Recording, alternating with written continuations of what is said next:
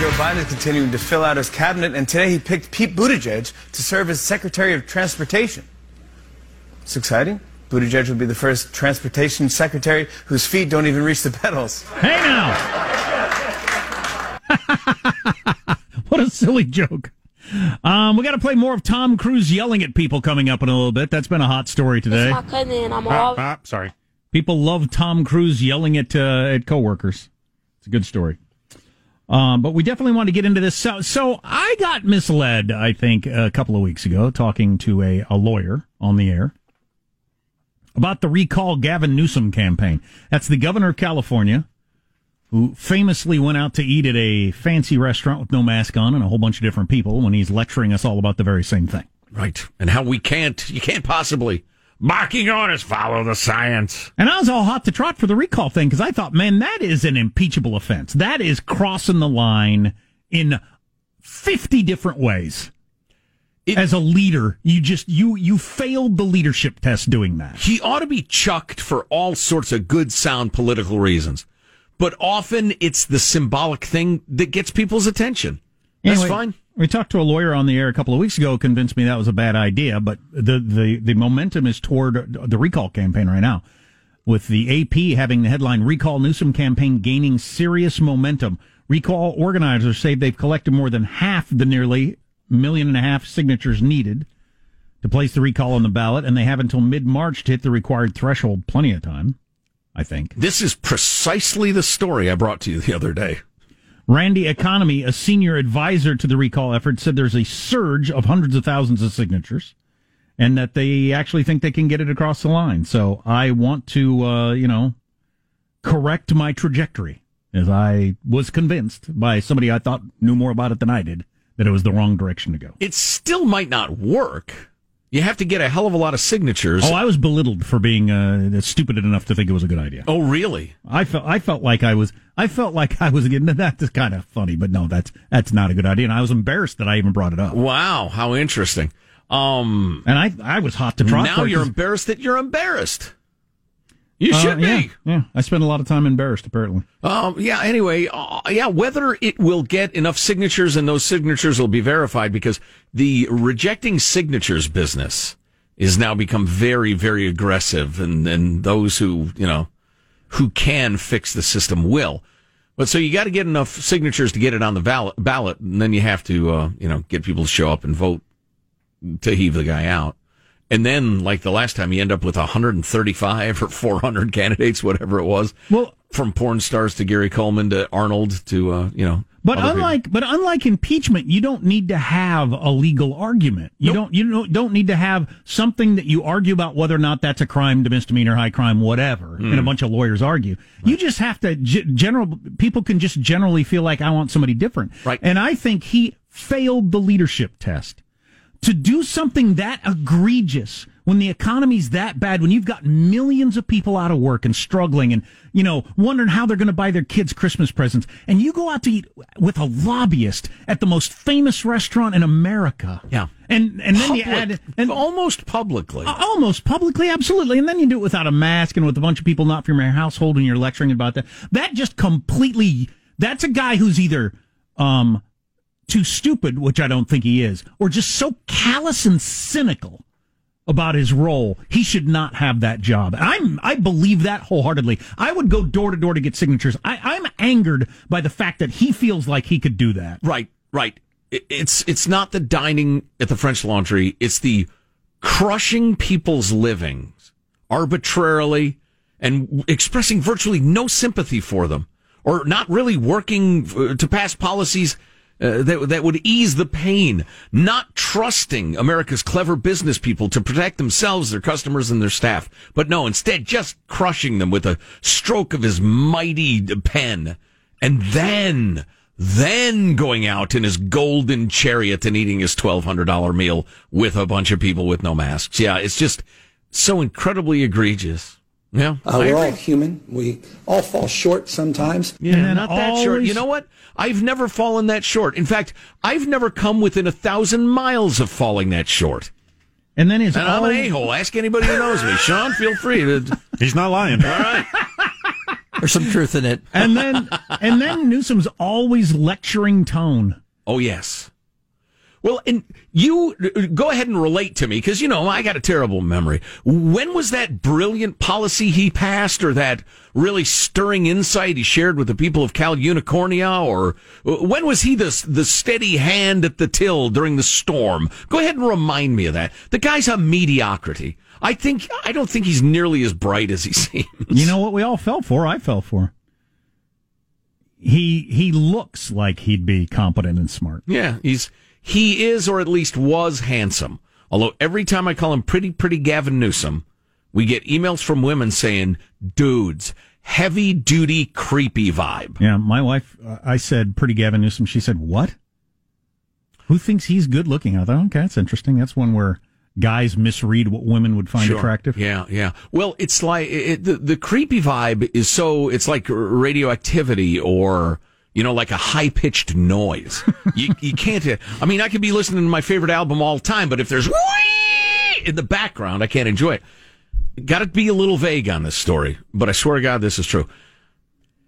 I was just involved in a commercial transaction that I thought was fine, and my daughter happened to be with us. She's 21, and...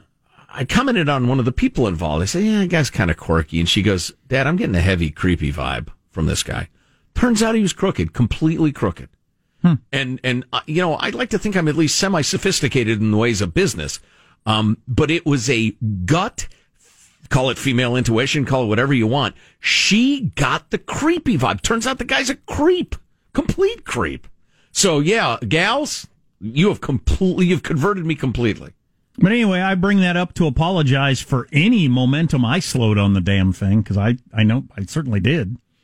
Because I was convinced by somebody who in theory knew more about it than I did that it was a bad idea. We all make mistakes. But I'm on board now. Yeah. I'm absolutely on board. What can I do to help? The only thing I would say to add on to this is that the odds, purely the odds, are that this won't work. Just because it's a tough nut to crack. Hasn't it only happened a couple of times in the entire nation's history? It's very, very rare. The governors have been recalled? Well, and you can get a recall going. Like Scott Walker, they try to recall him every 6 weeks up in Wisconsin, beautiful Wisconsin.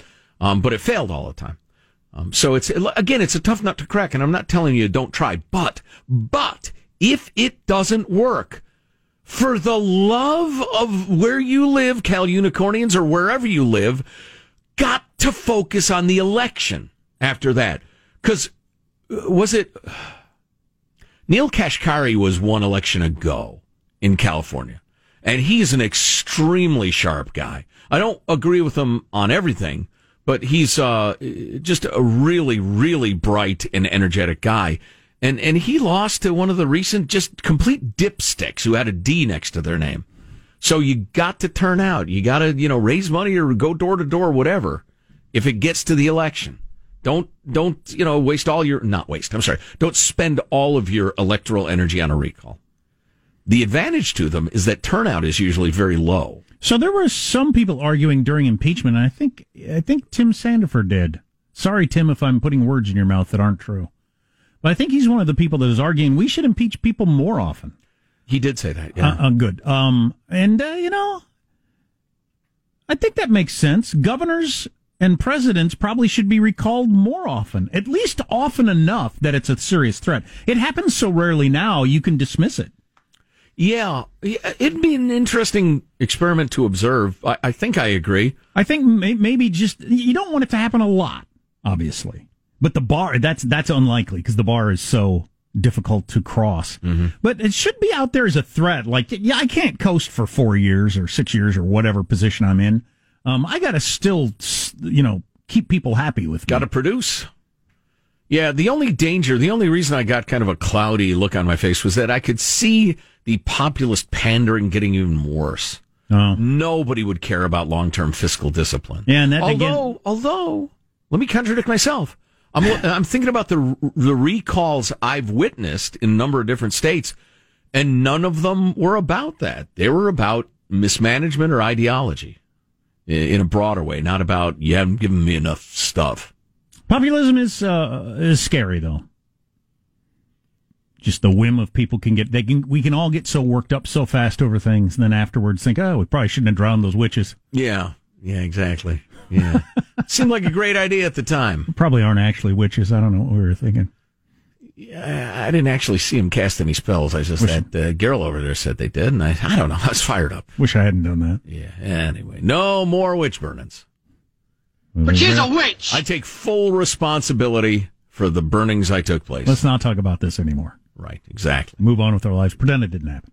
Anyway, so anything I can do to help recall the most powerful governor in the country, I'm on board. Former would-be alleged hot prospect for the presidency. Bah! Oh, yeah, that's over. I think it's over. God, I would hope. Although... and we had an early dinner, but didn't matter. No, it didn't matter. So why did you say it, you half-wit? The problem is... He's in his 50s. He's got a quarter of a century before he needs to run. That's right. He's a kid.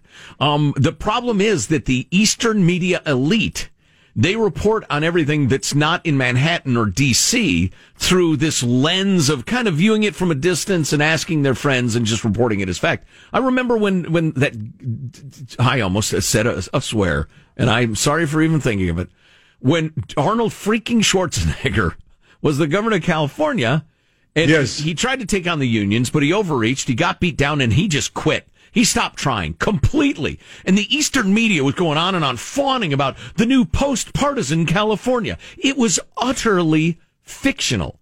Y'all who read that around the country, there was not a grain of truth to it. But it was the narrative that caught hold in the New York Times, Washington Post, all the alphabet networks, and the rest of it. It was just horse crap. So, yeah, I don't think we can rule...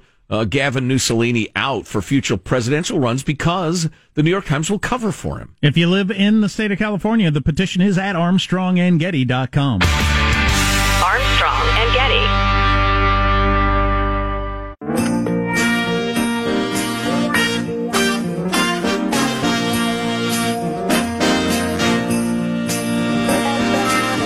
Merry Christmas, baby. Sure they're treating me nice. I said, Merry Christmas, baby. You sure did treat me nice. This is Rod Stewart. Is that correct? Bought me a diamond ring for Christmas. Yep. And I feel like I'm in paradise. I like the older boomer musicians who figured that if they put out a Christmas album or an album of standards or something like that. 5 albums of standards. They can just print money. They can spend like an afternoon in the recording studio with zero thought or artistic energy and just go out there and sing them. Some producer does all the backing tracks. You come in and sing bingo, bango, bongo. Plus, you're selling to the only market that still buys physical media at all. Who's got 2 thumbs and would do the same thing if he could? This guy. Yeah. So Amen to that. I'm not criticizing it. Yeah. I don't know. What do you want? I don't know what you want. What do you people? You want so much. It's never enough. It's never enough. Let's see, why did I print this out? Drinking hot chocolate makes you smarter. Got that story. No, it doesn't. Oh, it doesn't? Okay. Putting peppermint schnapps in it makes me care less. Makes you hotter.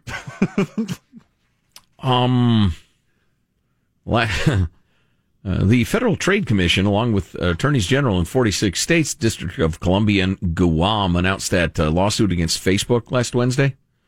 Their allegation that the company is illegally maintaining its personal social networking monopoly through a years-long course of anti-competitive conduct, etc. It's interesting to see how that will play out.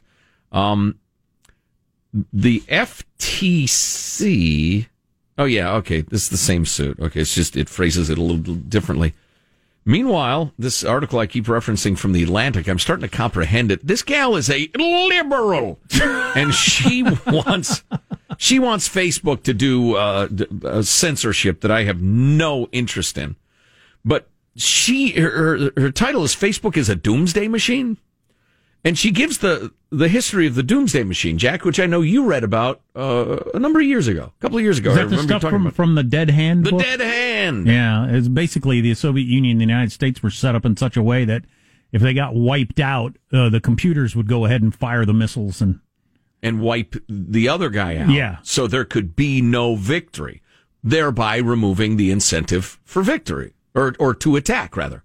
The problem being, it was an automated response that was supposed to sniff out signs of an apocalypse, and no humans were required to manage it. And so everybody decided that was probably not probably not a good idea.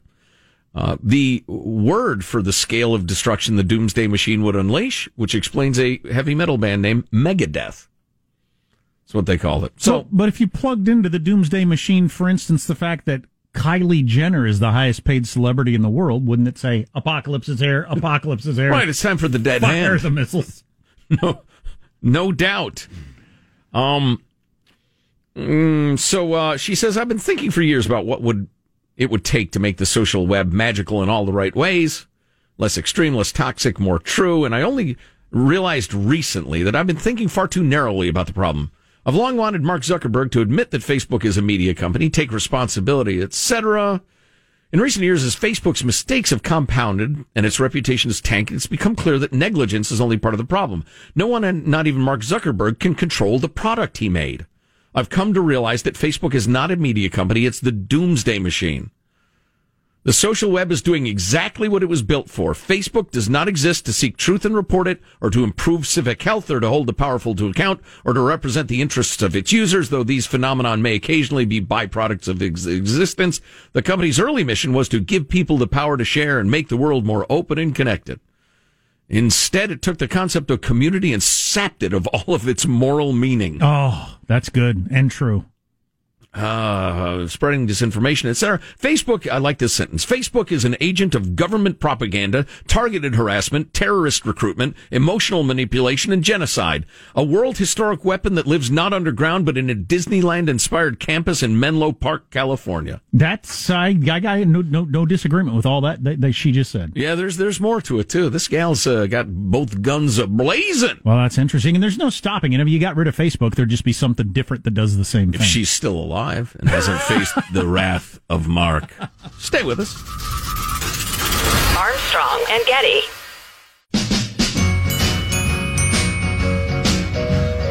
Ooh, Merry Christmas, Christmas comes this time each year. Ooh, well, way up north where the air gets cold, there. We are the gold standard. You're back here in Hollywood making movies right now because of us. Because they believe in us and what we're doing. I'm on the phone with every studio at night. Insurance companies. Producers. And they're looking at us and using us to make their movies. We are creating thousands of jobs, you No! An angry Tom Cruise there. If you'd like to zap that around to your friends, we have it for you in its entirety at ArmstrongandGetty.com. Also, our brand new Gaffey Awards statuette. Thank you, Nate, for making that for us. He made it with a 3D printer. He's a high school lad, but a future engineer. Tom Cruise screaming at people on the set of Mission Impossible 7? Yes. What's the record for I suppose James Bond crushes a lot of those. If they'd have called him James Bond 8, there would have been 20. Right. How many Fasts and Furiouses have there been? More than the Mission Impossibles, I believe. If you include the spin-offs, I think more than Mission Impossible. Mission Impossible 7. All with Tom Cruise, though. Because with the James Bond, you got like 8 different Bonds spread out over the decades. These are all Tom Cruise. All-time champ? Hardy Boys. Or Nancy Drew for you gals. I just did something odd. So we've been working in a near-empty building for so long. Mm-hmm. That's kind of spacing out. So I'm headed towards... Did you defecate on somebody's desk again? No, close. I don't ever want to see it again!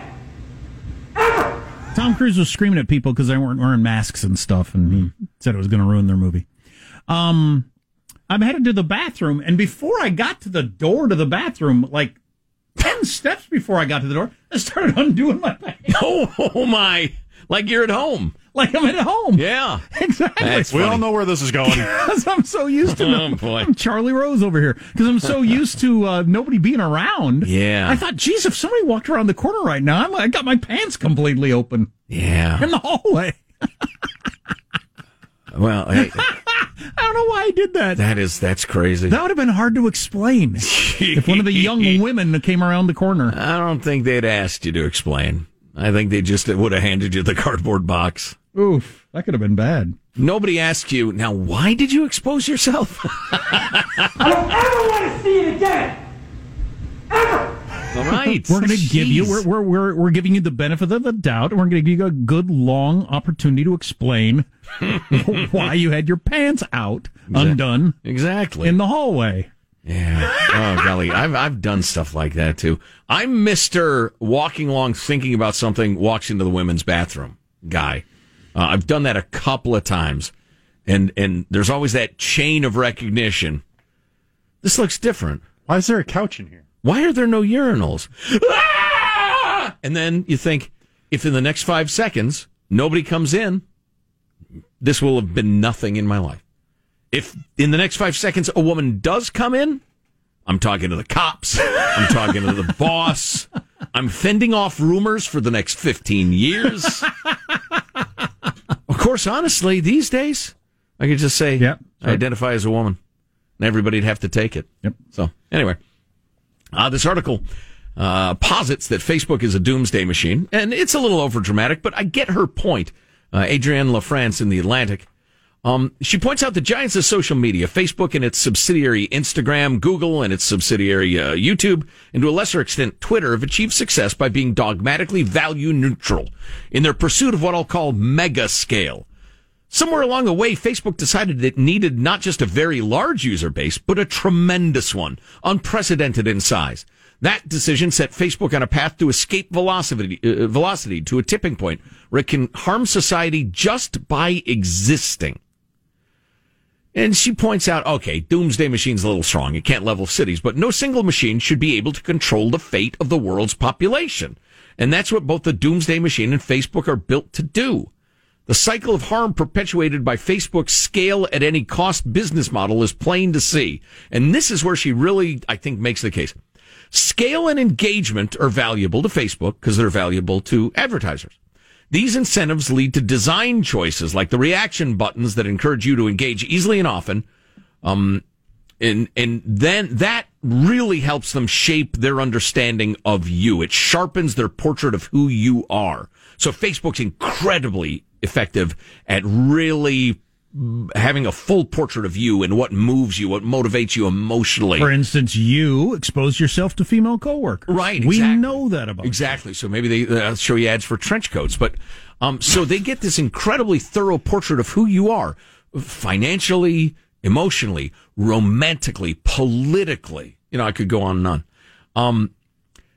The hyper-targeting of users made possible by reams of their personal data create the perfect environment for manipulation by advertisers, by political campaigns, by emissaries of disinformation, and of course by Facebook itself, which ultimately controls what you see and what you don't see on the site. The point they're trying to make, in case it's not clear, is that they are building such an incredibly valuable resource that resource, that honey, will draw the worst bees on earth because it's so useful. They mentioned that Facebook has enlisted a core of approximately 15,000 moderators, people paid to watch unspeakable things, murder, gang rape, other depictions of graphic violence, to try to get it off the platform. But even as Facebook has insisted it is a value-neutral vessel for material, there aren't enough moderators speaking enough languages, working enough hours to stop the biblical flood of S that Facebook unleashes on the world, because 10 times out of 10, the algorithm is faster and more powerful than one person. At megascale, this algorithmically warped, personalized informational environment is extraordinarily difficult to moderate in a meaningful way and extraordinarily dangerous as a result. It's like a doomsday machine in that if I can get gang rape onto the platform and anybody's shown a propensity for anything like that, it will be distributed so quickly and so effectively, it makes a mockery of Facebook's very efforts to avoid it. I didn't know that. Yeah. These dangers are so not... So it's up for any time at all. It's accomplished its goal. Yeah. Yeah, it explodes across the globe. That's something. Yeah. And finally, and we'll have a link to this story if you want to read it on your own, the entire thing. Again, it's in the Atlantic, so it's 890 pages. Not quite, but these dangers are not theoretical, and they're exacerbated by megascale, which makes the platform a tantalizing place to experiment on people. Facebook has conducted social contagion experiments on its users without telling them. Facebook is, and there are links to if you want to read more about that. Facebook has acted as a force for digital colonialism, attempting to become the de facto and only experience of the internet for people all over the world. Facebook has bragged about its ability to influence the outcome of elections. Unlawful militant groups use Facebook to organize. Government officials use Facebook to mislead their own citizens and to tamper with elections. Military officials have exploited Facebook's complacency to carry out genocide that just happened in Myanmar, I think it was. Facebook inadvertently auto-generated jaunty recruitment videos for the Islamic State featuring anti-Semitic messages and burning American flags. They auto-generated that stuff. So anyway, that's at ArmstrongandGetty.com. I have Gwyneth Paltrow's gift guide, and I've got Oprah Winfrey's gift guide. Gwyneth Paltrow's usually includes something you're supposed to put in you. And or something that smells like her, allegedly. Yeah. Both lists have stuff that on there. It's way too expensive. I think that's how you get headlines. Gwyneth Paltrow. A $270,000 cake? What? Or even, less expensive stuff like here's a luxury edition Scrabble set that's made of maple wood and it's $200. Ooh, Judy and I would play that. Why do you it's need a to be spendy? Why do you need to be made of maple? The satisfying touch. $2,000 Ouija board. If you're a rich idiot. A checkers set that is $1,895, made in burnt agate marble. Oh, checkers. Okay, chess maybe. Checkers. Is this stuff really true? $75. This is not for the kids. A $75. This smells like my orgasm candle. Well, you're talking about Gwyneth's list there. Yeah, she put out one that allegedly was reminiscent of her Yoo-hoo for some reason. Thanks for that. Right. All right, that's Gwyneth's list. What is that? I lit some candles. You got one of those plug-in things that smells like your hiney, Gwyneth? Oh, geez. What is this? This is terrible. Anybody who'd give their money to that charlatan deserves what they get. Over on Oprah's list, it's mostly just super expensive, fancy stuff. I've seen this before. The mirror. This was a craze for a while. It's an expensive mirror that streams unlimited live and on-demand exercise classes. So this is another version of the Apple fitness app, right? Where you essentially just FaceTime with a personal trainer. This one is just a stand-up mirror, so you're not using a tablet for your portal. It's life-size, more or less. Yeah, you get to work out in front of a mirror, which is something that's very common. And on that mirror is it's a smart mirror, I guess, and has various stats. And it's expensive. It's $1,500. Although if it's life-size and it's, it would get the same reaction, I would think, as all these Zoom meetings we've all been on. Why will I ever drive over to your business 45 minutes away ever again? Right, to take my Zumba class or my, whatever, one of those various exercise crazes that come and go. Pilates. Peach butter cobbler pie for $45 that you can order. I want one of those right now. Peach butter cobbler pie. Yeah, you'll be smelling my orgasm after I get one of those. Seems expensive. Nobody wanted that. Seems expensive for a pie. Isn't that it's a chocolate cookie pie? It's a pie cake pie. It's a cake soup. I mean, is it a cookie or is it a pie? One of my biggest arguments on why pie is better than cake is just if you can get a $10 pie that pleases the entire party. You get a $10 cake. It's a basic, child's birthday cake.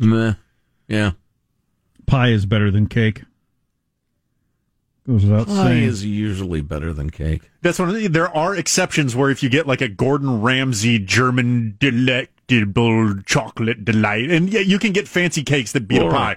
But dollar for dollar basis, pie's beating the brakes off. The guy who made our cake for our wedding who went to chef school and finished first in his class, and that cake was the best cake I've ever had in my life. I remember it was delicious.